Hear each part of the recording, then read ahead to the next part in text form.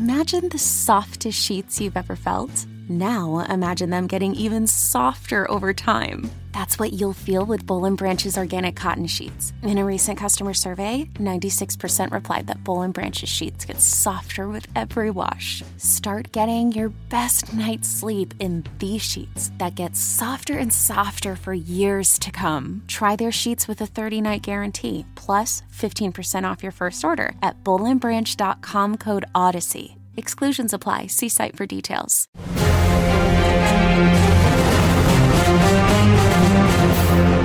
Welcome to Phase Zero, episode 28. Can you believe this is episode 28? We've been doing this for 28 weeks already. WandaVision is already more than 6 months old. Unbelievable. I'm your host, Brandon Davis, the Fantastic Four in the building. Jenna Anderson. Hey, everybody. Jamie Jirac. Good morning. Aaron Perrine. What's going on, you guys? Ooh, it is funny how all of our different time zones result in different hellos here on the show. Our West Coaster Jamie is always like, "Good morning, everybody." And I'll never be okay this early. It's never going to happen. Listen, 2 hours ago, I wasn't okay, so I feel you. It's just we're here. I'm here in Nashville, so I got a little head start. I want to start out by thanking one of our fans and listeners, Elliot, for the epic fan art, the Fantastic Four fan art, which was so cool. I mean, that was awesome. I have never been so honored in my life. Just somebody deciding to create new tattoos for me was really cool. It was the attention to detail for me. Jenna with the pops, Jamie with the tattoos, Aaron with the jersey, me with the Nova pop and the little chin, the chin strap.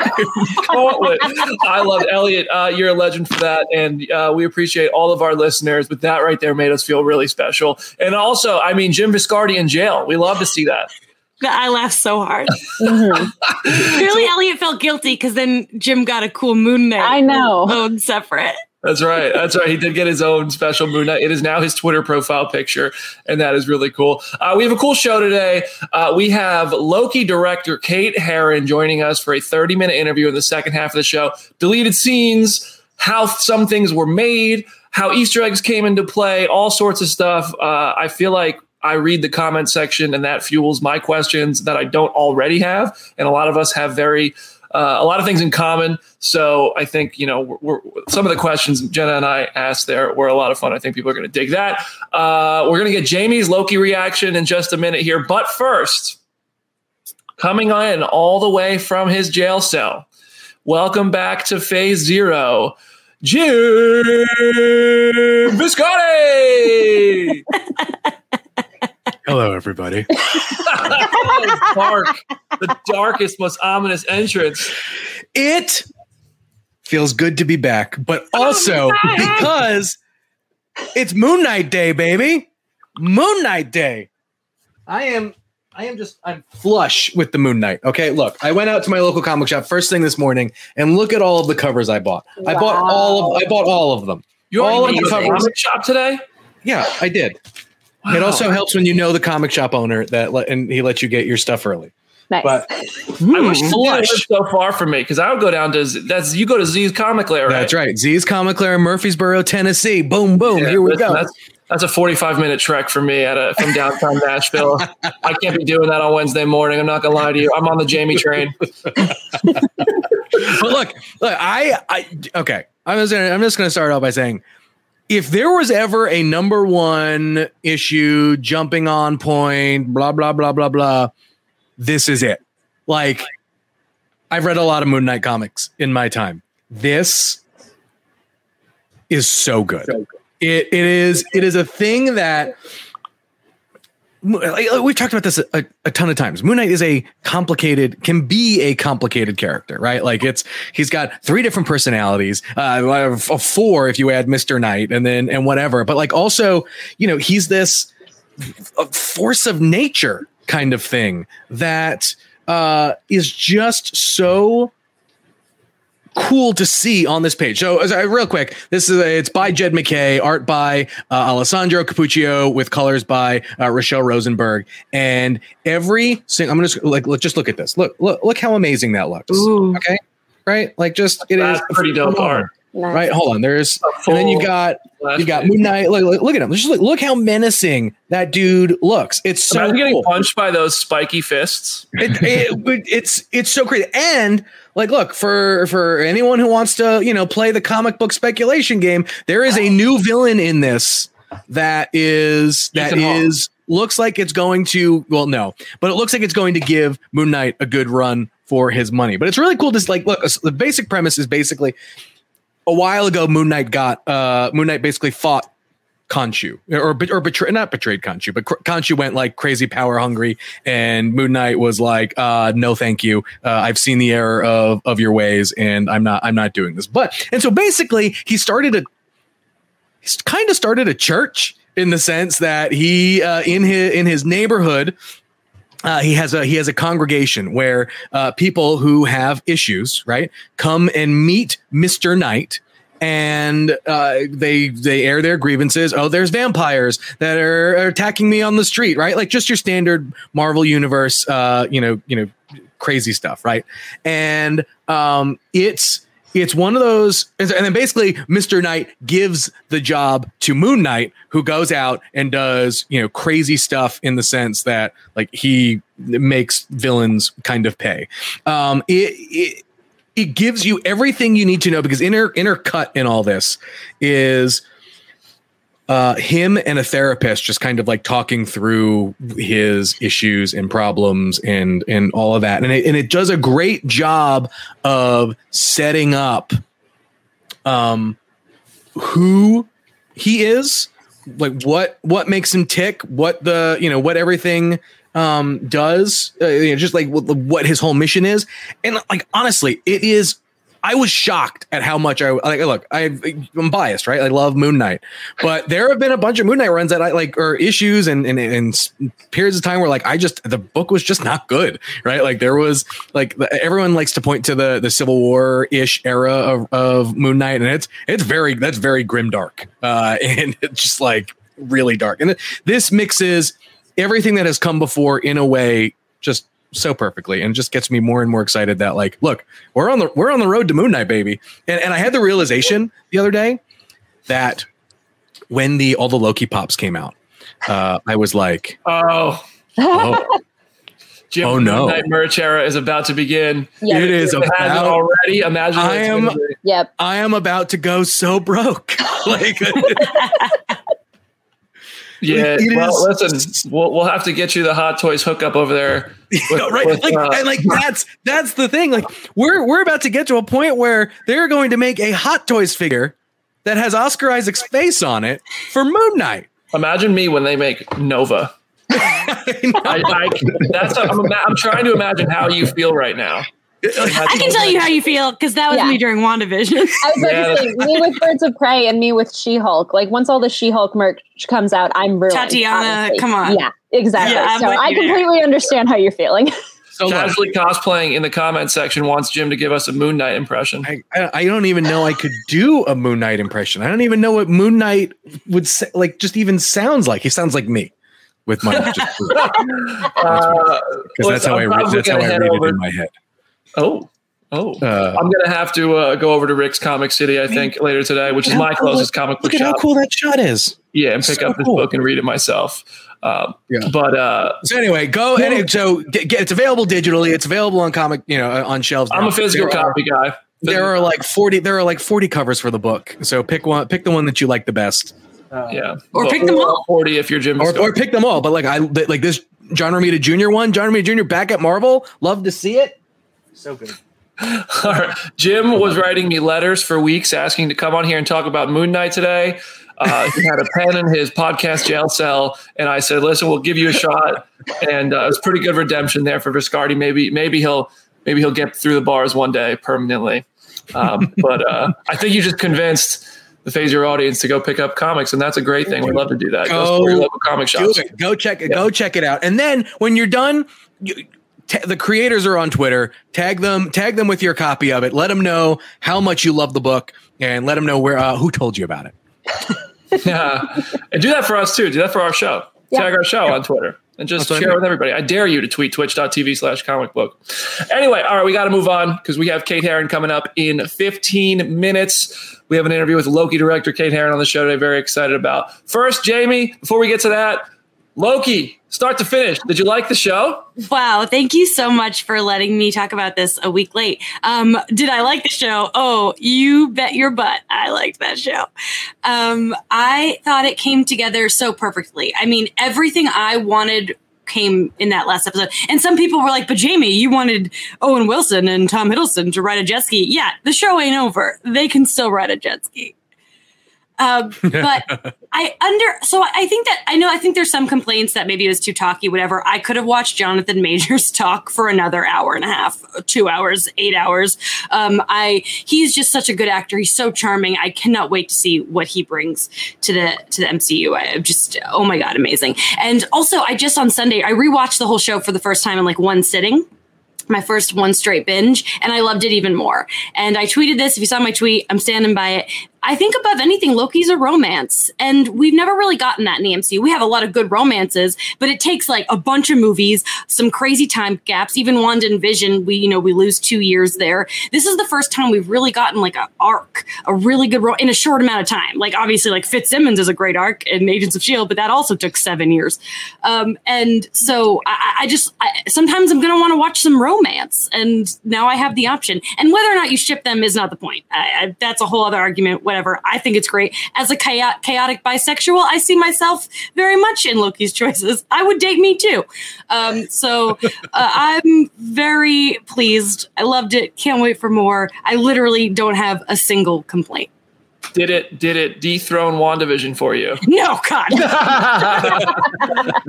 Had to ask. I knew the answer, but I had to ask. Had to hear it out loud. Don't be crazy. But it did break high in my list. Dude, the thing about Jonathan Majors I love the most, and I really hope this is the thing that carries over into the other variants or whatever, but like him doing his best cosmic Willy Wonka is like just was phenomenal. And it's such a great way, I think, to portray kind of the madness of that character and the unpredictability of that character, where he is kind of a know-it-all, but like not really. And like when you start to see those cracks, man, it was really, really good.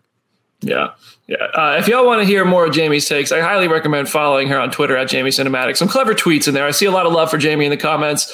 I feel like you just get the tip of the iceberg on this show. You could have Jamie Dirac 24/7 in your Twitter feed if you hit that follow button. Next up, Don Cheadle talked about Armor Wars to Collider. The quote is, "We're going to go into the room in a couple of weeks and actually start trying to break the spine of the story and figure out who, what, when, and where for all of it." First of all, he had to use the term break the spine for Armor Wars. Like, come on. I'm not even the one saying these things anymore. The actors are doing it. But also that means they're probably not really planning on showing this until late 2022, if not 2023, right? If they're just getting the story down. Yeah, that would make sense. I've always felt like that show and Ironheart probably won't start filming until way later. Like those would be kind of the like summer 2022, if not fall shows, which like I'm totally fine with. I think that that's kind of a cool double feature in and of itself if we get those shows back to back. But yeah, it is interesting seeing how little of the story they supposedly already have figured out. Yeah, and I mean, we have seen Don Cheadle as Rhodey before this show. We'll also see Ironheart before Ironheart. So that's going to be fun to see. She's going to pop up before that show. I'm not going to say more than that just yet. Aaron, Don Cheadle is the MVP of Space Jam, and so I can't wait to just see more of him in his own show. He was so good in that movie. People are being so harsh about that movie. It's like, it's for kids. Let Don Cheadle be a kook. Also, if you don't already, follow the Don Cheadle Word of the Day account. It consistently is just a source of joy in my life. It is just one photo of Don Cheadle with like a random word attached to it every single day. Consistently delightful. Emmy-nominated Don Cheadle.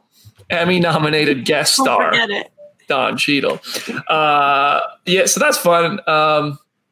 More Marvel animation is on the way. Victoria Alonso told Variety, "We're going to have our animation branch and mini studio, and there will be more to come from that as well." We're super excited about animation, which is my first love.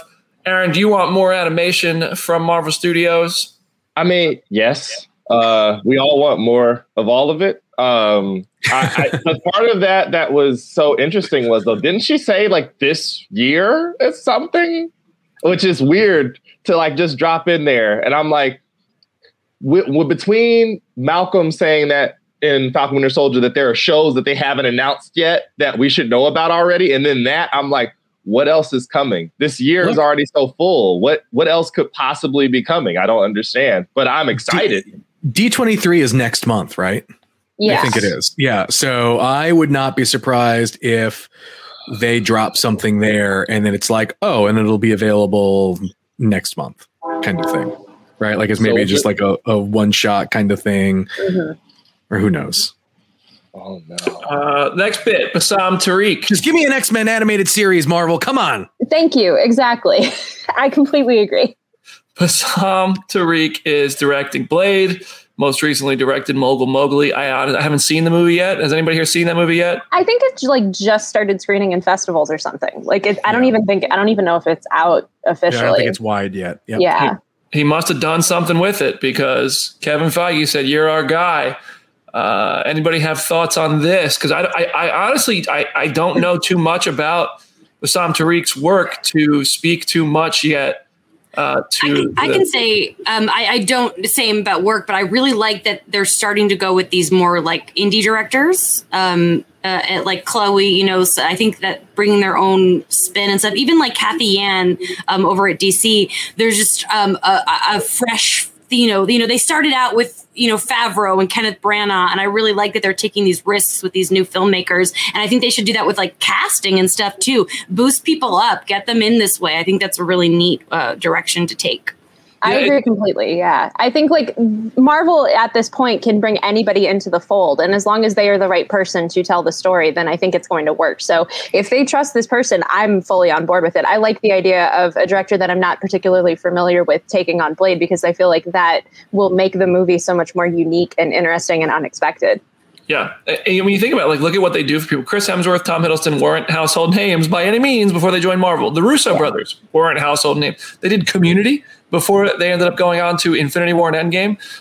Nia DaCosta, who's doing the Marvels. You got Candyman on the way, but still, like, I do appreciate that they're giving some of these folks a chance to really just tell their stories with kind of that endless budget, which gives them freedom as directors to do pretty much whatever they want, I think, within the Marvel puzzle.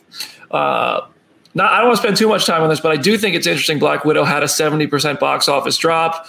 That's a tough scene. Had a huge opening, and then really the numbers went down week to week. But I mean, theaters are being pissy about it, saying it's because it's on Disney Plus. I think that has to be kind of true, because we didn't see this sort of drop with previous films like F9. But it is also a factor that COVID numbers are going up, and people might not be wanting to go out as much. And everybody who wanted to see it saw it first weekend. But I don't know. I'm sure Space Jam ate into it, right? Like, look, that's a highly anticipated family movie, and parents are going to take their kids to go see it. And yeah, it's going to eat into that box office. And there's already only X amount of people going to theaters. And so it's also the most pirated movie like ever now. So the fact that it's on Disney Plus means people are not only paying to watch it at home, but getting it for free in the strongest form of HD quality, because it's getting ripped straight from HD streams. So it sucks, because I love the Disney Plus release thing, because I'm somebody who's going to go pay to see in theaters, and I've already watched the movie 6 times because I have it on my TV, and I'm going to keep watching it. But it's like not everyone is going to do that, and I have to accept that it's really not the best form of release, because not everyone wants to watch a movie 6 times in 2 weeks. I mean, if you're a theater owner, I understand why they're pissed. But yeah, absolutely. That's your business, and there's no doubt that being able to watch at home eats at that. But right now, it's just different circumstances. So you gotta kind of take every bit of that with a grain of salt. Every box office right now is going to have a little asterisk next to it. I think it's a thing of like, we keep having other like new movies pop up, of like Space Jam was last week, Jungle Cruise is like next week, Suicide Squad is the week after that. So it's like, if people are going to the movies, they're not necessarily rewatching a movie that they already watched a week ago. So I think that's part of it. And when you compare it to how many people rewatched Endgame in theaters a gazillion times, it seems a little lackluster, but it's like, I get it given the circumstances of everything. Yeah. It'll be interesting to see how Shang-Chi does, how the Suicide Squad does.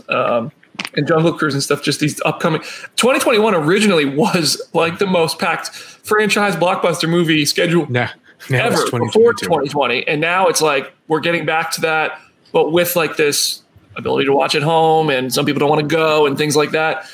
So it's people want to go, but don't feel like they can. So it's interesting. All of it's going to have a little asterisk for the foreseeable future. WandaVision changed another scene. If you go back, they digitally changed. I caught this the first time I watched WandaVision. I think it was episode 3. Wanda yeets Monica out of Westview, and Vision comes walking in and says, "Where is Monica?" And Wanda replies and says, she had to go, or something. It was something much sweeter, like, or not sweet, but like easier going. She said like she had to go or something. And then in the previously on for episode 5, she said she's gone. She didn't belong here. And it was the same exact scene, but a very different line. And I noticed that. I was like, I wonder why they did that. Maybe this is a multiverse glitch or something. Because of course I looked into it and tried to find the theory there. It wasn't that. It was just a mistake, and they fixed it. So now the same line from episode 3 is in the previously on from episode 5. So they can do that. And that's just the stuff we're noticing. That's just the stuff that's getting. I saw this in a TikTok. I wish I knew the person's TikTok off the top of my head to credit them with this, but I don't remember it. But shout out to the TikToker who I'm sorry, this is so disrespectful to not name them. But nice try, Marvel, trying to sneak it past us. You got to get up pretty early in the morning to get one past us. We're in every time zone. Black Widow had a watch party. Kevin Feige said we'll find out if Yelena got snapped. I think she did because she's going to be the same age. Anybody else think she didn't get snapped? I think she didn't, because I think that's why she's working with Val. Like, I think that over the course of those 5 years, that's why she is with whatever group Val is recruiting. Like, that's my justification, but I also could see that storyline working if she did get snapped. I feel like in Hawkeye, we're going to know the answer either way. Yeah. I wonder if they're... Okay, go ahead, Jamie. Oh, I was going to say, I think she got snapped for 2 reasons. One, I think it was part of Natasha's endgame motivation. And 2, I don't know if Florence Pugh was quite ready to play 30s. Fair. I also think, too, like, it'll be interesting. Did Val, did she recruit in between Yelena and Walker, right? Because that's a long time. And so, like, to just basically have like just one person and then now 2 people, I don't know. That's good. It'll be interesting to see how they answer. I think she's got more than one person. Yeah. I think maybe she even shows up in a post-credit scene for Shang-Chi, whether she's recruiting Shang-Chi or a supporting character in that movie. Maybe one of the people who are more questionable. So maybe she is going to recruit Abomination. She needs a Hulk, and that's where she gets her Hulk replacement, because we're never getting Red Hulk, Jim. So stop wasting your dreaming. And Abomination will be that Thunderbolts fill-in. I want Red Hulk too, but I just don't see, unless they're going to do a thing where William Hurt's like, I just want that Red Hulk Hot Toys. That's it. Now I'm going to get I just need my Moon Knight one. I need my Red Hulk one. And then when I'm 60, I'll get my Sentry one. Okay. Dude, let me tell you something, Jim. The bigger figures, Hulk, Thanos type Hot Toys, I know they ain't cheap. I mean, none of the Hot Toys are cheap, but Hulk is going to run you about $500. I know. I'm just going to start saving now. $1 a week, just putting it in now, because eventually that's how long it's going to be till we get it. So I've got plenty of time. Aaron, you think Val has recruited anybody else? What's your theory on Val? I think you guys are probably spot on with she's going to pop up in the post credits of all the rest of the movies, just pulling one person for her evil kickball team. I don't know who could be coming from Shang-Chi or the Eternals, but I'm sure there'll be somebody. Eternals wouldn't work with her. No way. Brandon, we just had them split the timeline into 8 gajillion pieces. Everything is on the table, baby. What?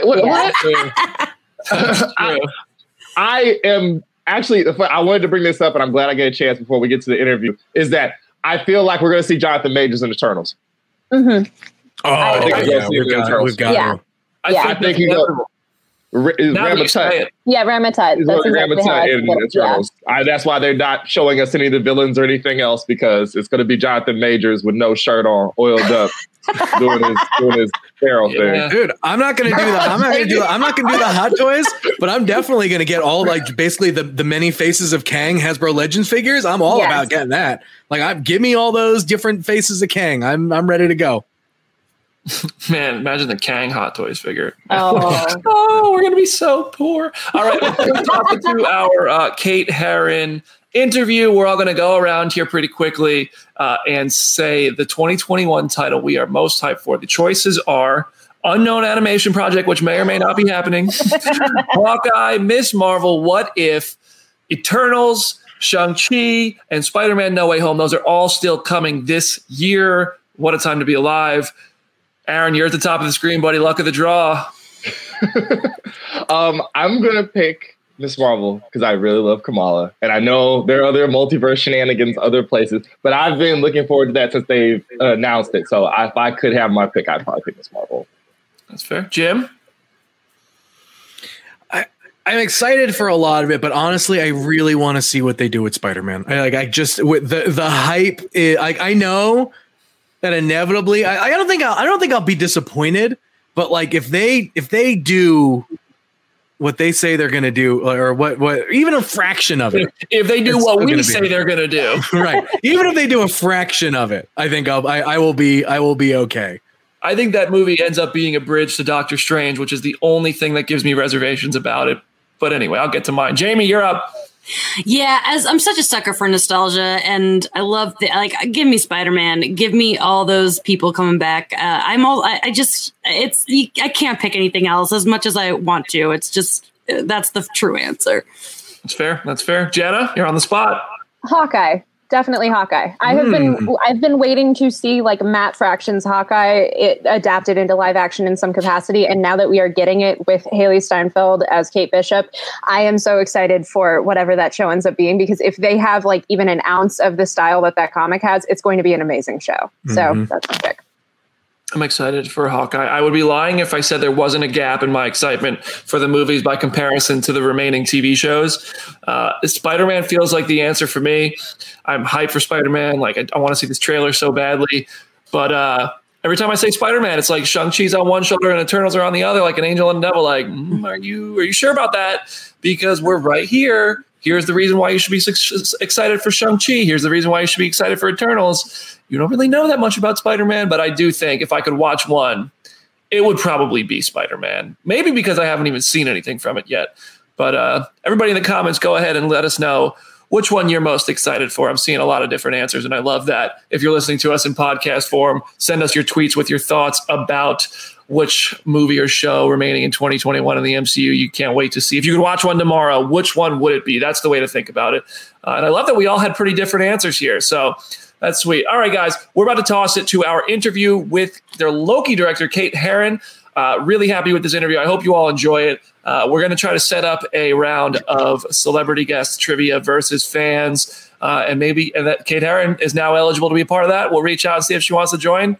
Who knows if she's going to be available? She is on another continent. Time zones are very different. So we'll see if we can work it out. But you can hit up Jim Viscardi while he's in jail at Jim Viscardi. You can find Aaron at Summit Lake Hornet. You can find Jenna at Hey It's Jenna Lynn. And you can find Jamie at Jamie Cinematics. And now in about 30 seconds, you're going to see our exclusive interview with Loki director Kate Herron. Richard, roll a tape.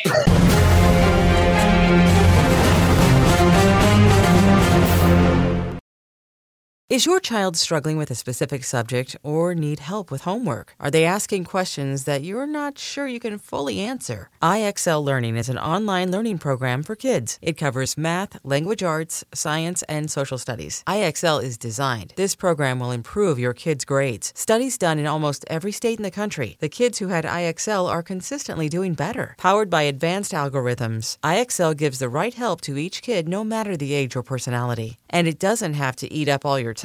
One subscription gets you everything for all the kids in your home, pre-K to 12th grade. So don't miss out. 1 in 4 students in the U.S. are learning with IXL. IXL is used in 95 of the top 100 school districts in the U.S. Make an impact on your child's learning. Get IXL now. And listeners can get an exclusive 20% off IXL membership when they sign up today at IXL.com/audio. Visit IXL.com/audio to get the most effective learning program out there at the best price.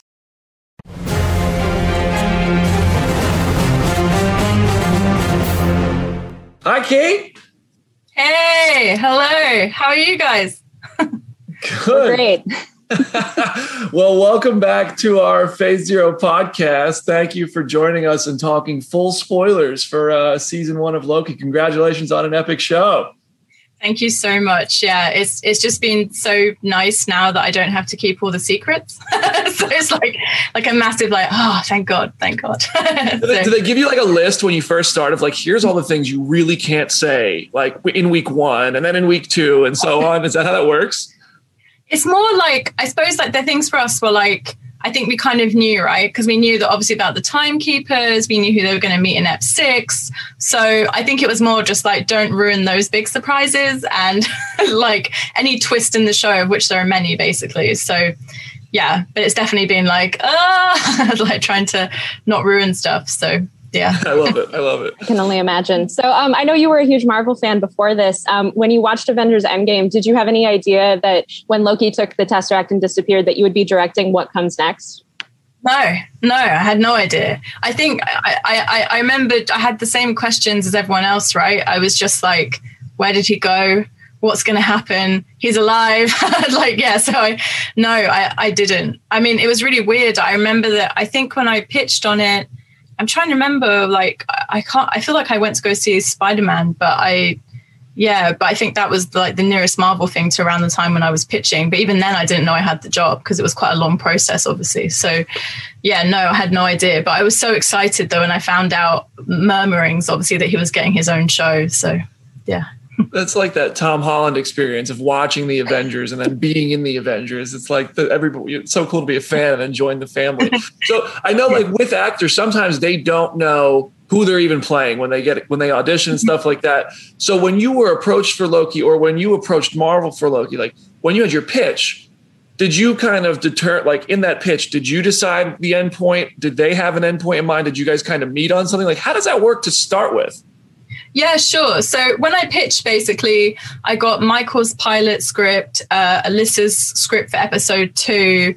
I don't think Bishop's script was done yet for episode 3. I think I got that once I had the job, maybe. But yeah, I don't know, I did get it. So I think I got the first 3 scripts, and then I got outlines for like the second half of the show. And I think like the rough kind of shape of it was definitely there. Like, you know, we knew that he was going to meet Sylvie, they were going to fall in love, and they would be, you know, I think we weren't quite sure how they would get to the void. I think it was always known that Loki would somehow end up there and that Alioth would be there. And we didn't know exactly that, for example, these are little details, but like the portal will be inside Alioth. Like we just knew somehow they would defeat Alioth and that would lead them to He Who Remains. But so kind of that rough spine was in there in the sense of that. I think there were little details like the Minutemen, for example. I think there was discussion about should they be robotic or clones, or like how does the TVA work? Who are the workers? So like the conspiracy behind the TVA, then will be invariants is something we spoke about once I joined and had the job. Tonal things across the show. But I'd say like the kind of broad strokes of it were definitely in place. So Marvel were like, you know, we want to set up the TVA. Loki's going to meet another version of himself, and it's going to be this female version who's this cool, like original character, like based on the comics. And that they will go meet He Who Remains at the end. So I knew so it's my long-winded way of saying, I knew when I was pitching that we were obviously taking Loki on a really new journey, but also the finale would be launching, you know, a variant of the next big bad. So yeah, so I was like, so there was quite a lot. But it's exciting, obviously, seeing that already. So. And then you mentioned the comics. There are so many different references across season 1 to different Loki comics like Agents of Asgard and Vote Loki and Daniel Kibblesmith's run. How much comic homaging did you want to do? I know on social media you've spoken about it a little bit.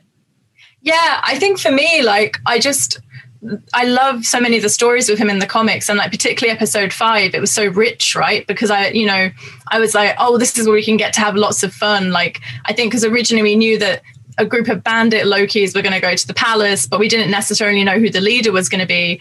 And I remember even with Tom, like, I think at one point, this is more scheduled, but I remember because obviously he's like in every scene.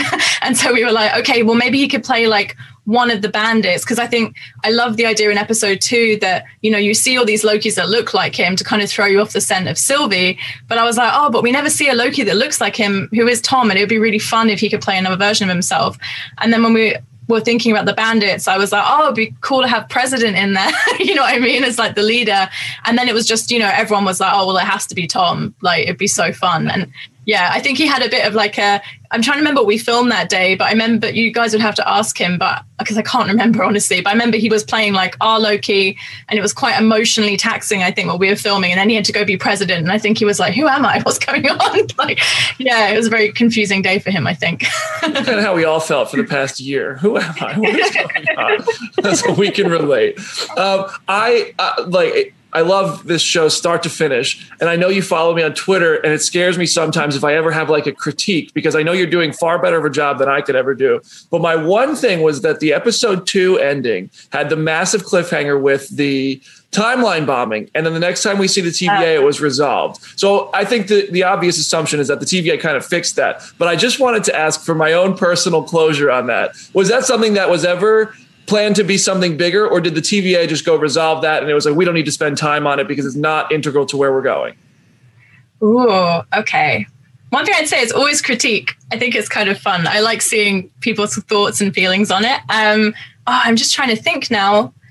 I don't think so. I think it was always that she bombed it and it ended in a big way. What we used to have actually was, so in Alyssa's script, there used to be basically that it carried on. So she like went into the TVA, and we called it like the rampage. And originally, I think in the script that was massive. It was like her going through the TVA and taking everyone out. But I don't know if we ever saw them clean it up though. And necessarily, I think it was always something that happened off screen. I think it was more just like the difference we did was we ended it with him going through the door in episode 2, which we found in the edit. And then, but yeah, in terms of that, I think, sorry, I'm just thinking out loud.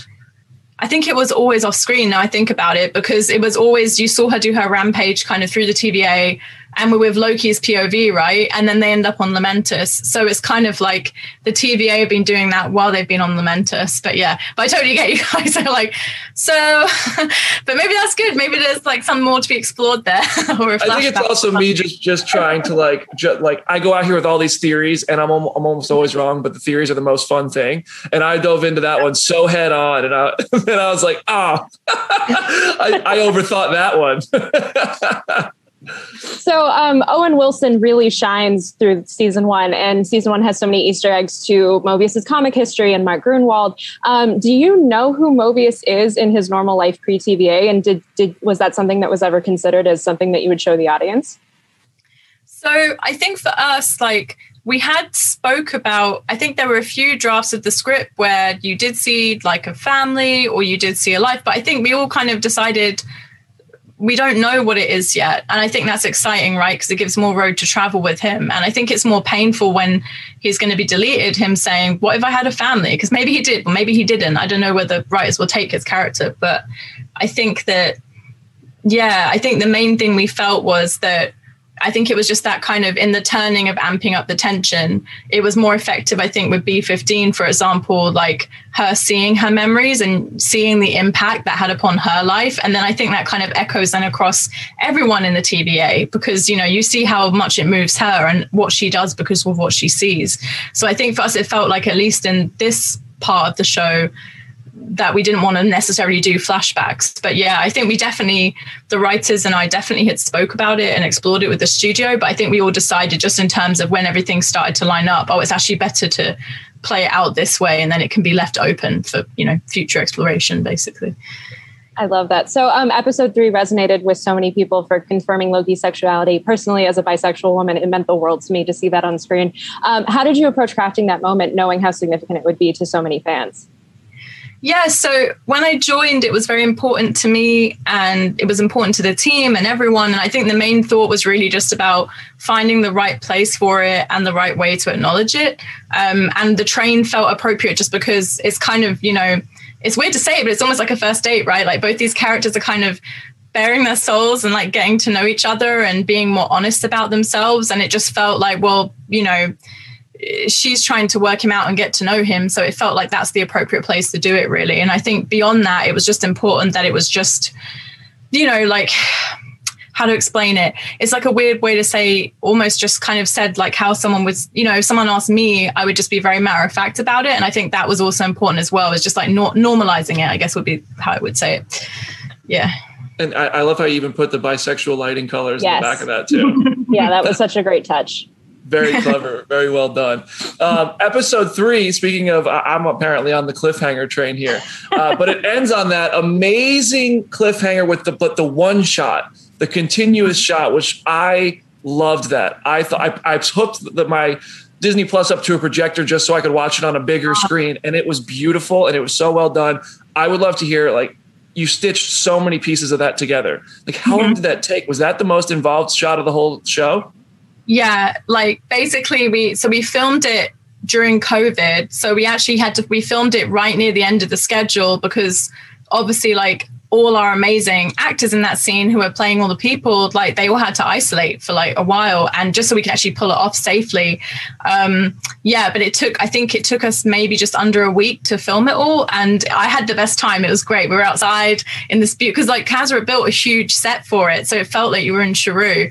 And I think that's the very first thing me and Autumn, my DP, ever worked on, because we had Bish's script, and I think just the way it was written was just so like you wanted to be with them in the moment. And I think there were other places where I'd sort of been wondering, oh, should this be in Awana or should this be in Awana? And I think Alyssa, the writer for Ep 2, at one point she'd pitched, oh, maybe Sylvie's Rampage could be Awana. But I think I just felt like Sharu made sense to me because you just want to feel like you're along with the characters for the ride in that moment. And and it took months like planning with everyone, like my DP Autumn, my stunt coordinator Monique, Kazra, obviously, with like building things that we could then use to stitch or, transition through, my VFX team as well. So like, I mean, there was so many people's efforts, but I think it's the first thing I started working on in 2019. So we were working on it for ages, like just to get that right. So it was sort of like we were always chasing it and trying to make that work. So I mean, bravo. Like it came out so incredibly. Like, congrats to all of you for working together on that. Thank you. So I saw that you said that the throne Loki scene, like the King Loki scene, was cut from the season because it didn't really fit. Were there any more deleted scenes? Because I know that one was obvious to fans since it showed up in the trailer, but I was curious beyond that. I think beyond that, like, nothing major. I think there's always like trimming on scenes and you tighten it, right? Because I love improv. So, like the actors would improvise bits and then you kind of take which bits you want to use. But I think that was kind of the main one. We did a little bit of reshaping to Crater Lake, which is the lake they go to, because that used to be in episode 3, but we did a lot of kind of structural shifting in the edit. So with that going into episode 4, we did a little bit of like tweaking basically to that scene. But I think that was probably the main one, because it also should say it was basically meant to be like a flashback to him in Asgard, and it was like a kind of like a Frog of Thunder reference, and it was really funny, but it's just, he was literally, I think the next thing that happened is he saw Frigga, and it felt tonally a bit like it was almost taking away from what was to come, and so it's not like it didn't work isolated, but it's just one of those things, when you're cutting something together, it was like, oh no, actually, like it's really fun seeing him as DB Cooper, but you kind of need a breath now to allow the mother and all the rest of that to have the impact it does. Otherwise, it felt like we were sort of not treating that respectfully, basically. So that's kind of how that came to pass. That totally makes sense. So episode 5 is so chock full of Easter eggs. To some extent, it feels like you can just throw anything in there because since they're from another universe, it doesn't have to necessarily affect the main canon. I know you made James Gunn's dream come true by throwing in the Thanos copter. How did that detail get in there? Because I know myself and our boss at Comic Book and so many other people were so happy to see that now be canonized. Yeah, so I didn't actually know about it. And like basically, so Kevin Wright, he's like our executive producer from Marvel. We were just thinking of stuff and he obviously knows about that. And he was like, oh man, he's like, this is the place to bring in that. And like, I just thought it was the funniest thing I've ever seen. Like, I love that his name's across it. Like, it reminds me of like when kids in school had their name on their pencil case or something. I was just like, why has he written his name on it? But so no, it felt like, of course we have to bring that in here because it's just too funny. It's just too funny. But no, we had a lot of fun. And Dan DeLue as well, our VFX supervisor, who's like basically like Marvel royalty. Like he did like Infinity War and Endgame and like, but he's like super nerd, and he was like, oh, this will be cool, and this will be cool, and this would be cool. So it was actually really fun. It was just kind of all of us pitching in like crazy stuff basically across the whole episode. But no, the copter is very special. I was very happy with that. Yeah, that was like that Leonardo DiCaprio moment where you pop out of the recliner and you're like, oh. There was also the Yellow Jacket helmet. And I have to ask, because I know Yellow Jacket was like perma-shrunk into maybe the quantum realm. We don't really know. Quantum Mania is coming up. Like, did you have to talk with Peyton Reed about whether or not you could include that? So that was actually a pitch from Dan DeLue, our VFX supervisor. And no, I mean, it went to him, but like I said, so Kevin Wright, our executive producer, he was like sort of our Marvel gatekeeper. So he would, that's kind of how they do things. So like basically he would be across all that kind of stuff, and I assume behind the curtain be checking, was everything okay with, Kevin Feige, and that it didn't unravel anything for anything else. But no, I think generally they're across Marvel and everyone, it was just fun, right? It was just a lot of goodwill to have fun with it and give a lot of kind of fun Easter eggs. So, I mean, you had like the Living Tribunal in there and like, I mean, like everything. It was great. That was a fun episode to watch for that alone. Well, and going off of that, we finally got Frog Thor. I know that was another moment where I leapt off my couch and was just so happy. What was Chris Hemsworth's reaction when you told him that you were going to voice that he was going to voice that character? Yeah, so he was definitely up for it. I remember recording it with him because basically we had that other scene originally that was in episode 1. So that's what I had all these recordings for. But I was just like, oh, I feel so bad that we couldn't get it into 1 because it just wasn't quite right. But then basically I always had that shot designed where I think I got the idea from Futurama or something. But where you go through like the dirt and like go down into the lair. And I think in my head, I was just like, insert Easter egg. And I was like, we'll put something cool here. And then I think we'd been through a few things, but it was just as episode 1 was like locking in the cut, I was just like, oh, well, let's put Frog of Thunder there because that's really fun.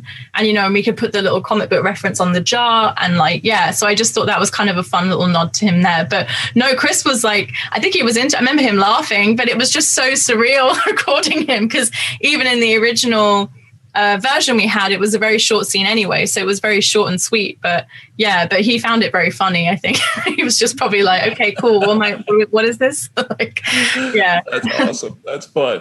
For in the last episode you were tasked with introducing a variant of Kang or Immortus or the He Who Remains, Jonathan Majors' debut in the Marvel Cinematic Universe, who I believe the first report was that he was for Ant-Man and the Wasp was where he was cast for. But then you are tasked with introducing him and like this Willy Wonka-esque performance, which was so much fun to watch. I love to hear, like, what was it like? Did you have a hand in casting? Like, did you have a hand in kind of like crafting that performance? Like, where did that, like, as a director who's putting something as part of this puzzle, how does that all work? Yeah. So basically, we always that he was going to be in the show and we hoped that would come to pass, which is great. But with the casting, so it was me, the studio, and Peyton, and we just kind of spoke about who we thought would be cool, and Jonathan Majors was someone that we were all massively excited by. So I was kind of like, how am I in this conversation? But this is great. But just because it's such a massive decision for Kevin Feige and his team, but I was very grateful to be at the table with them. But so basically, but I obviously, as you mentioned, like I knew that he was going to be a variant in our show, which in some ways alleviates the pressure because I don't know what Jonathan's going to do in the future movies. But I knew for R1, I was like, okay, well, let's just focus on R1, which is He Who Remains, and he's a variant. And I think me and Jonathan, I think really the fun of it, honestly, was finding that fine balance between a character there's the introverted sense that he's living alone, right? And and I think the only person we sort of allude that he probably talks to is Miss Minutes. But then the extroverted part is that, he's interested. I mean, I think Jonathan spoke a lot about, he did a lot of clowning and he said that he drew inspiration from that. And I think for me, honestly, Jonathan is such a good actor. It's really just about sort of giving him the runway to play and have fun with it. And then knowing the bits where me and him were like, okay, let's maybe like bring them in and go quieter here. So I think that was the key thing, was like, where is He Who Remains being playful and where is he being genuine with them? Like when he says like, wait till you meet my variants, I feel like he's being genuine then, because you have to believe him then, because I think he's telling the truth at that point. So that was kind of the other thing as well, is like, when is he lying, when is he not lying? So was He Who Remains supposed to be kind of the version of Immortus? Because based off of the comics, it feels like there's a lot of similarities between the two characters. Yeah, he definitely drew inspiration from him, but it's kind of, I suppose, a bit like Sylvie in our show. It's like an original version of the character, like for the show. But he definitely drew inspiration from him. I mean, we even have like a reference in the costume. It's very subtle, obviously, like with the colors on his chest. But the costume's the fun one to talk about as well, is that Christine, my costume designer, she kind of pulled inspiration from across multiple eras, because obviously he's a character that exists outside of space and time. But at the same time, obviously, I think the pandemic might have affected it because we're all living at home. And so it's kind of like loungewear as well that he's wearing, which is I think kind of fun. But yeah, because he's just chilling out in his office. But anyway. do you get like nervous because like the Owen Wilson casting came out before it was officially announced, and then like when Jonathan Majors steps onto set, that's like an even bigger one. You know what I mean? Because it's part of like the whole future there too. And Mobius obviously looks like he's going to continue, but Kang the Conqueror is seemingly the big next villain, big bad.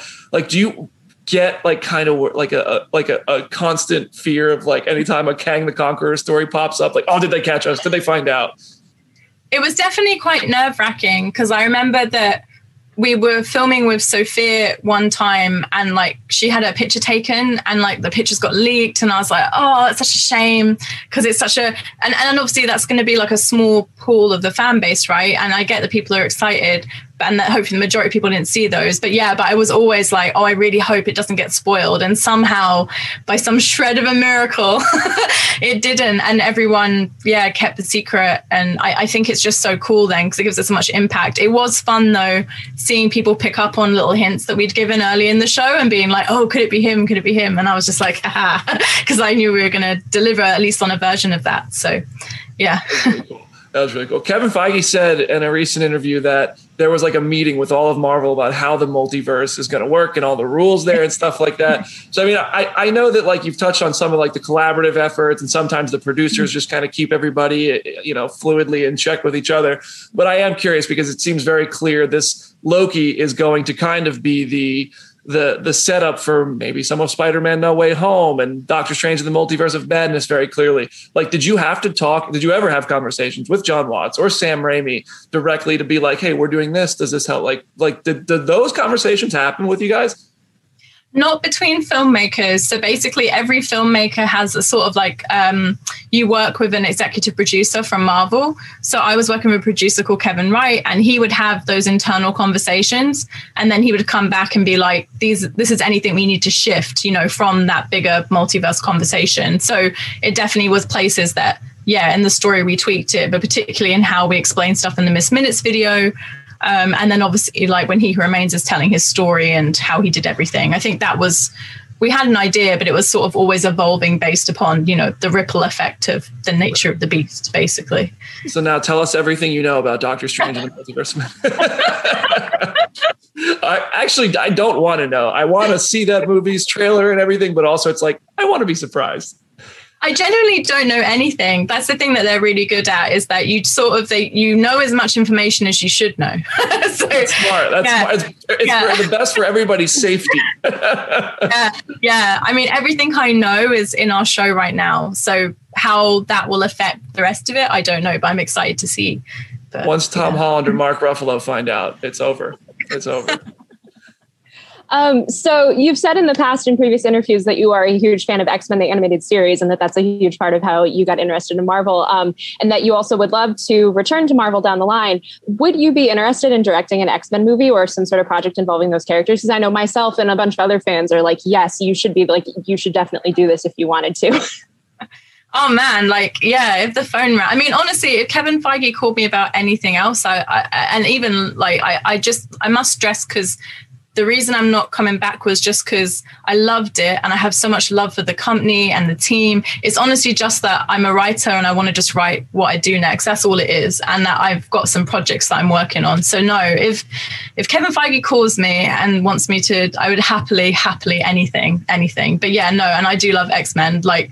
I love it. So no, I feel very lucky if they want to be back for anything, but I think we would also consider ourselves lucky to see you back with Marvel. But we're definitely looking forward to supporting what you got next and what's coming fully out of your mind when you're writing as well. And to end this, I want to chop up a couple just Easter eggs and stuff with you. But first, I know you're a Lost fan. Okay, I'm a huge Lost fan. You brought in Elias, come on. It was that, were you trying to take advantage of this, giving the smoke monster some more work here? I love that. I was like, she had to have drawn a little bit from Lost with this.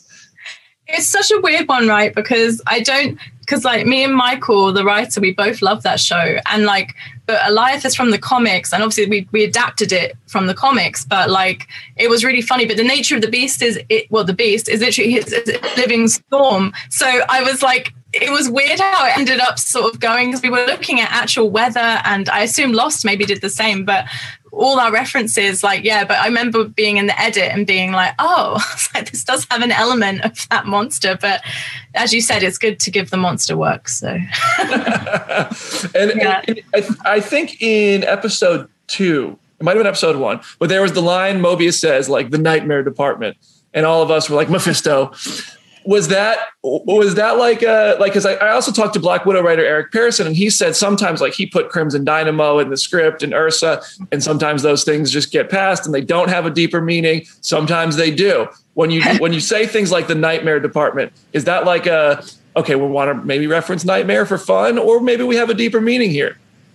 I think from what I remember, it was meant to be a fun reference for, people like yourself to be oh, what does it mean? So that was more what we were going for with that. But who knows? I mean, like I said, I only have so much information. So right.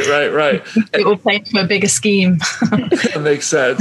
And in the last episode, the way it opened was so cool with all the lines of dialogue from the Infinity Saga. Did you handpick all of the dialogue there, and how it all kind of came? Talk to me about making those decisions on what to include.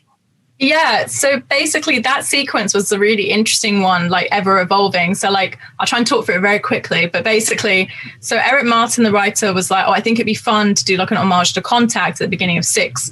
And he'd written in that we kind of move through space and then we go to the end of time and see the Citadel. And basically I took that idea to a storyboard artist called Darren, and me and him worked on it. And Darren was pitching the idea of playing with time within it, hence also the 2 black holes, which was so cool. And then I was thinking, it'd be fun to have some little MCU nods in there as well, the ships we see, for example, as we go through. So that was kind of the visual evolution. And Darren also pitched the idea that what if the timeline is circular rather than a straight line at the end? And I just was that completely blew my mind, because I was that's great, because we've set up that almost time is a straight line. And in Miss Minutes even says it, I think. She's we think of time as one straight line, but what is it actually? And I thought that was really fun, because it kind of shows how we used to think the Earth was flat and it's not. And the TVA's knowledge was a bit limited. So that was the visual thing.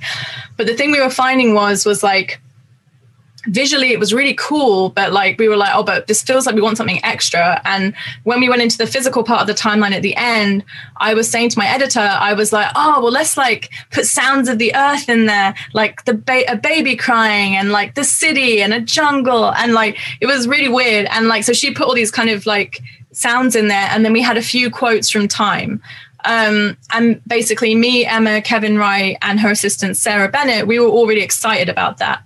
And then basically we showed that to Kevin Feige and the other executives, and they were oh, wait, that bit at the end is really cool with all the weird sound. And then Kevin Feige was we've never done voices on the opening before. And then we were oh my God, that's great. So I think for us, we got excited about that in terms of the beginning. And then we were let's just do it for the whole opening. And then it's a kind of a handoff to the previous phase and paying homage to that. But then it's also kind of a summary of this chaos of the universe, you know what I mean, that He Who Remains is surrounded by. So essentially in picking the quotes, I would say I think there was some that, everyone was pitching in. It was a massive group effort. I think Marvel were this quote would be cool, or this quote would be cool.